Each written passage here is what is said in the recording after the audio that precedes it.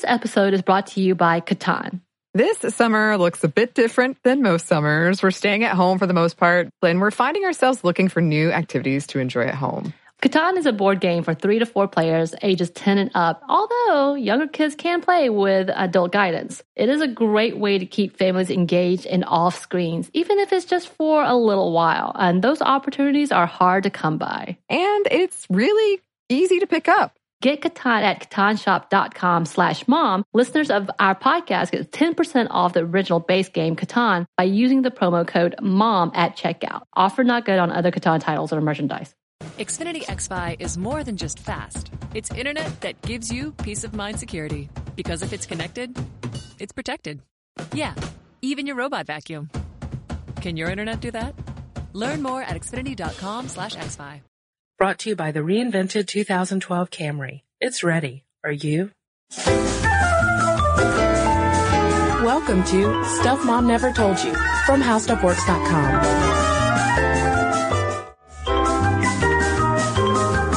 Hello and welcome to the podcast. This is Molly. And I'm Kristen.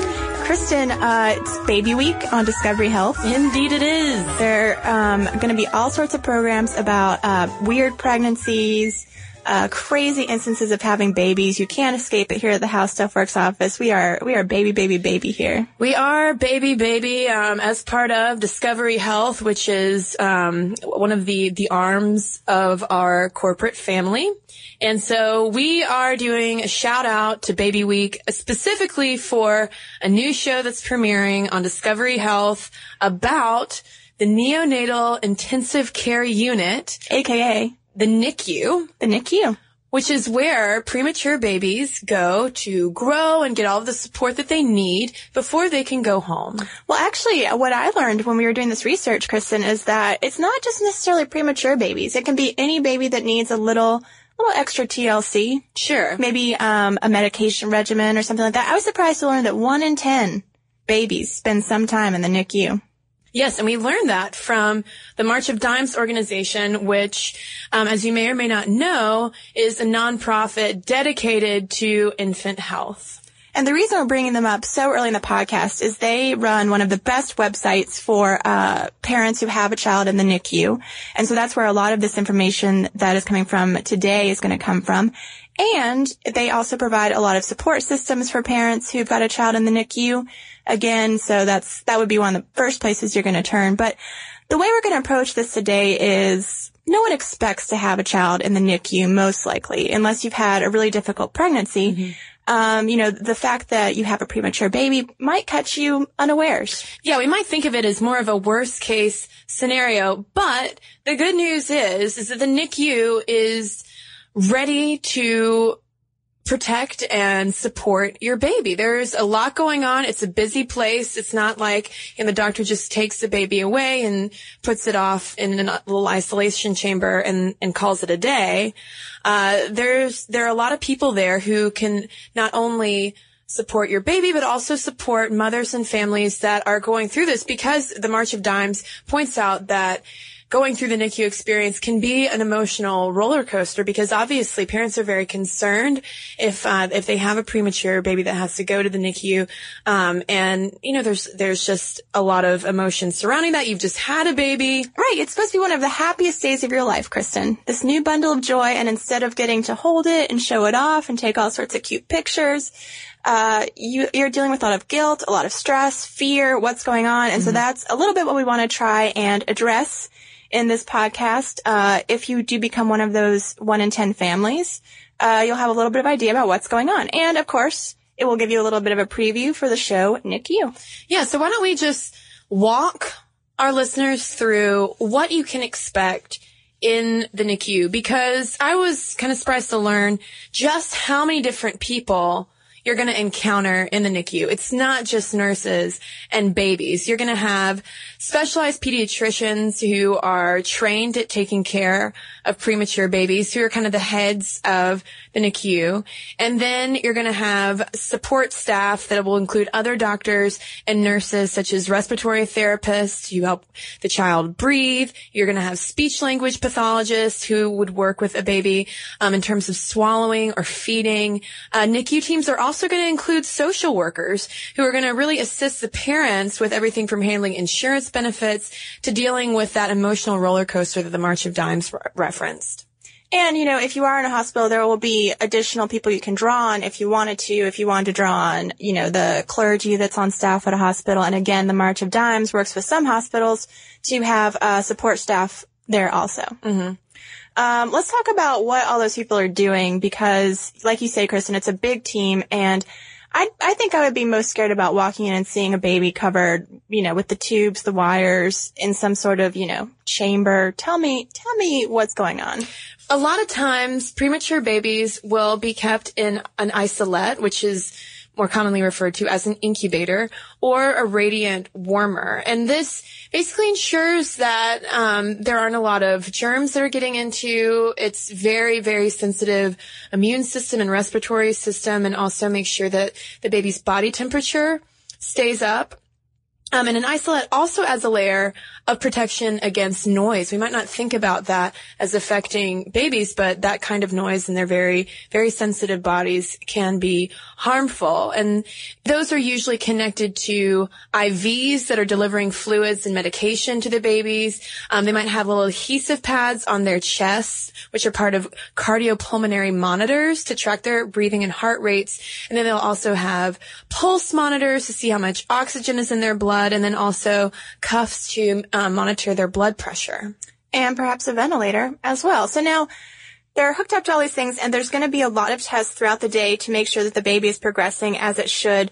Most commonly, they're going to do some blood tests to check blood oxygen, sugar, bilirubin, electrolyte levels.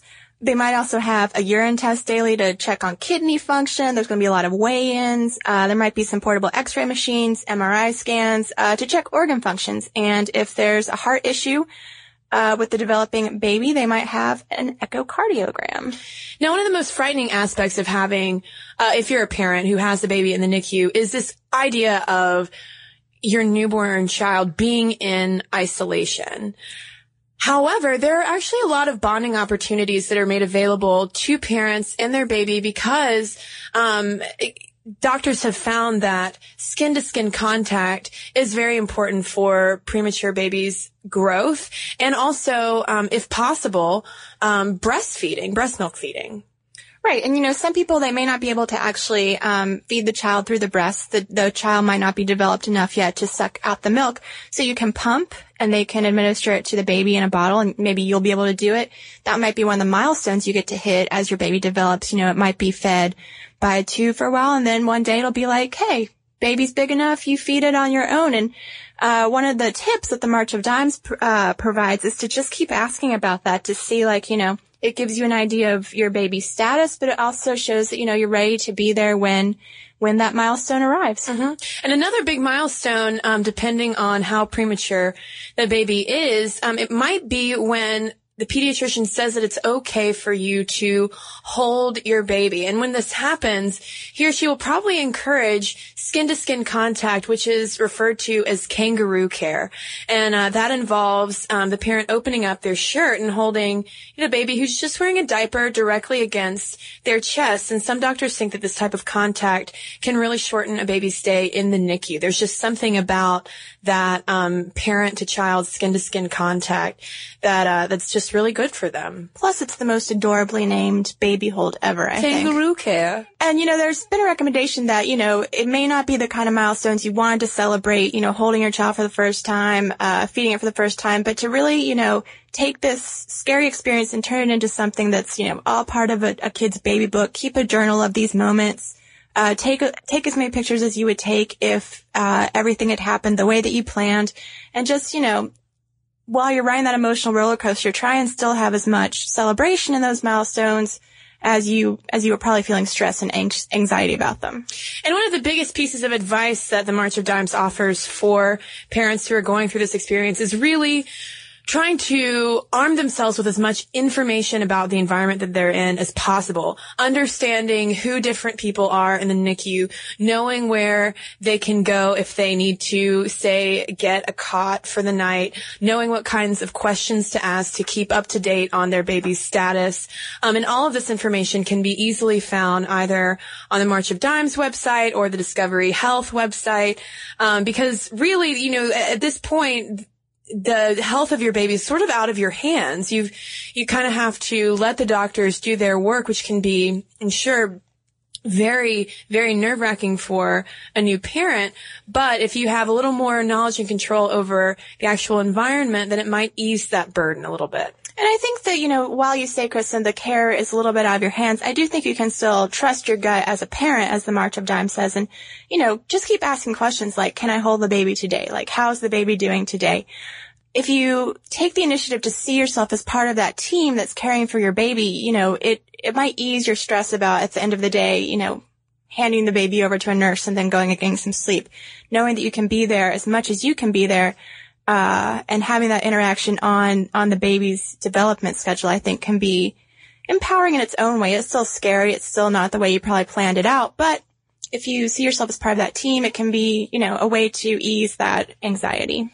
And I think one thing that's important for parents to understand is that even after a baby leaves the NICU and goes home, it isn't necessarily going to be just right back to normal. There are still going to be some extra precautions that you have to take, possibly some extra checkups with the doctor to make sure that, you know, the baby is still developing just fine, and you might not be able to take the baby out into any public places for a little while just because their respiratory and immune systems are so sensitive.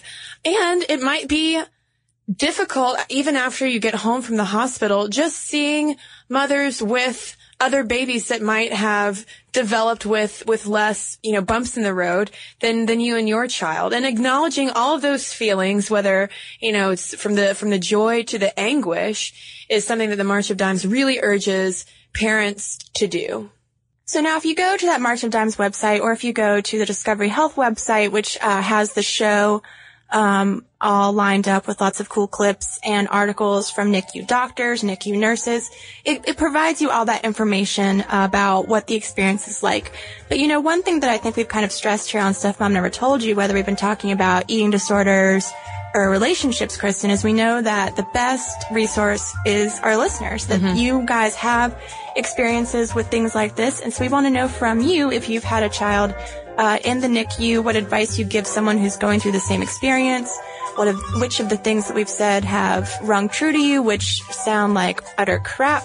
You know, it's, once you get through that experience, it is sort of a special vantage point, and that you can help other people who are going through this or who might go through this in the future. So, let's hear from you guys. If you've had any experiences with the NICU, we'd love to hear them and share them with the rest of our listeners. The address is momstuff@howstuffworks.com. And don't forget to check out all of the Baby Week festivities in July. Right, and you can also, if you don't want to email, you can also share your thoughts directly with our other listeners on our Facebook fan page at Stuff Mom Never Told You. And you can also follow us on Twitter, send us a tweet if you feel the urge to. And on Twitter, we are Mom Stuff Podcast. So we look forward to hearing from you guys. In the meantime, we're going to read some emails from people who have written in on previous episodes. Such as this one from Erin on the Prenup podcast. She writes that she is an attorney in Texas, and anything from this email is solely in regard to Texas law, but here's a little bit about Texas, and it's probably not unique to anyone else. Erin writes, prenups can be a great protection, as you both explained. There are also postnups, at least in Texas, where a married couple can make provisions for their future earnings, debts, purchases, etc. One scenario when I would certainly recommend considering a postnup is when one partner stops working outside the home in order to raise children, assist with elderly parents, or other reasons. There are laws that can help protect spouses who choose to stop working during the marriage, but in Texas, there are certain factors within the law before any protection through the family code is triggered. A postnup would also be a great idea if one spouse comes into an unexpected inheritance based on the property laws of the state involved. There could be issues with the nature of the property, meaning it could be divided upon divorce, as well as any earnings or debts from that property. Something else you touched on was dating prenups. In Texas, we use cohabitation agreements. These are very worthwhile, but I don't have enough people asking about them before it's too late. If you're going to live with someone, there will be debts associated with utilities, rents, and maybe even credit cards and loans. There are also assets like electronics, furniture, maybe even real estate. And if either of the cohabitants have children, there will certainly be potential issues. I highly recommend that people talk with an attorney in their state prior to moving in with someone to find out what things may need to be addressed. All right, well, I found an email here from Kate, also about our prenup podcast, and she says, well, I can appreciate the always be prepared motto, especially considering such a huge decision as getting married and all that comes with it. It's still impossible to minimize or eliminate risk, especially in dealing with human relationships. Although divorce is frighteningly common these days, I would like to think that in most cases, even with broken hearts and lots of anger involved, people can generally treat each other humanely. That may be hopelessly naive of me, but it's a risk I'm willing to take. I simply believe that the more we try to wrap and define our lives in legal tape, the less we're actually living and the less profound our relationships become. Things will break down for sure, and you will have to pick up the pieces, but that's really all part of the deal. Also, just a quick thought about the metaphor of the plane crash. Neither you nor the pilot nor anyone else on board has any part in the quote-unquote decision to crash. So thank you, Kate, for your perspective on prenups. I have one more, and it's really short, but it's from Doug, and it's about the What We Should Call Single Ladies podcast. All right. And Doug wrote us a fabulous email that says, I think that fabulous single ladies should be referred to as conger mollies. Oh, Doug. I don't score some brownie points. So if you guys want to score brownie points as well, send us an email, though. It does not have to be positive. Or just send us brownies. or just good thoughts from wherever you live. Again, the email address is momstuff@howstuffworks.com. And as Kristen said, we're on Facebook, Twitter, and during the week you can check out all our thoughts on our blog, which is called Stuff Mom Never Told You, and it is at howstuffworks.com. For more on this and thousands of other topics, visit howstuffworks.com. Want more How Stuff Works? Check out our blogs on the howstuffworks.com homepage. Brought to you by the reinvented 2012 Camry. It's ready. Are you? Dear Young Rocker Season 2 is a raw, honest, strange, and entertaining story about finding yourself in your early 20s and a lifelong relationship with music. It's hosted by me, Chelsea Urson, and is executive produced by Jake Brennan of Disgraceland. Dear Young Rocker comes to you from Double Elvis Productions and iHeartRadio. Listen to Dear Young Rocker on the iHeartRadio app, Apple Podcasts, or wherever you get your podcasts. In this time of pandemic and revolution, do you find yourself frustrated at high levels of corruption and inequality, at our inability to get basic things done, at the persistence of systemic racism? You're not alone. I'm Baratunde Thurston, author, activist, and comedian. Our democratic experiment is at a tipping point, but which way we tip is up to us. Listen to How to Citizen with Baratunde on the iHeartRadio app, Apple Podcasts, or wherever you listen to podcasts.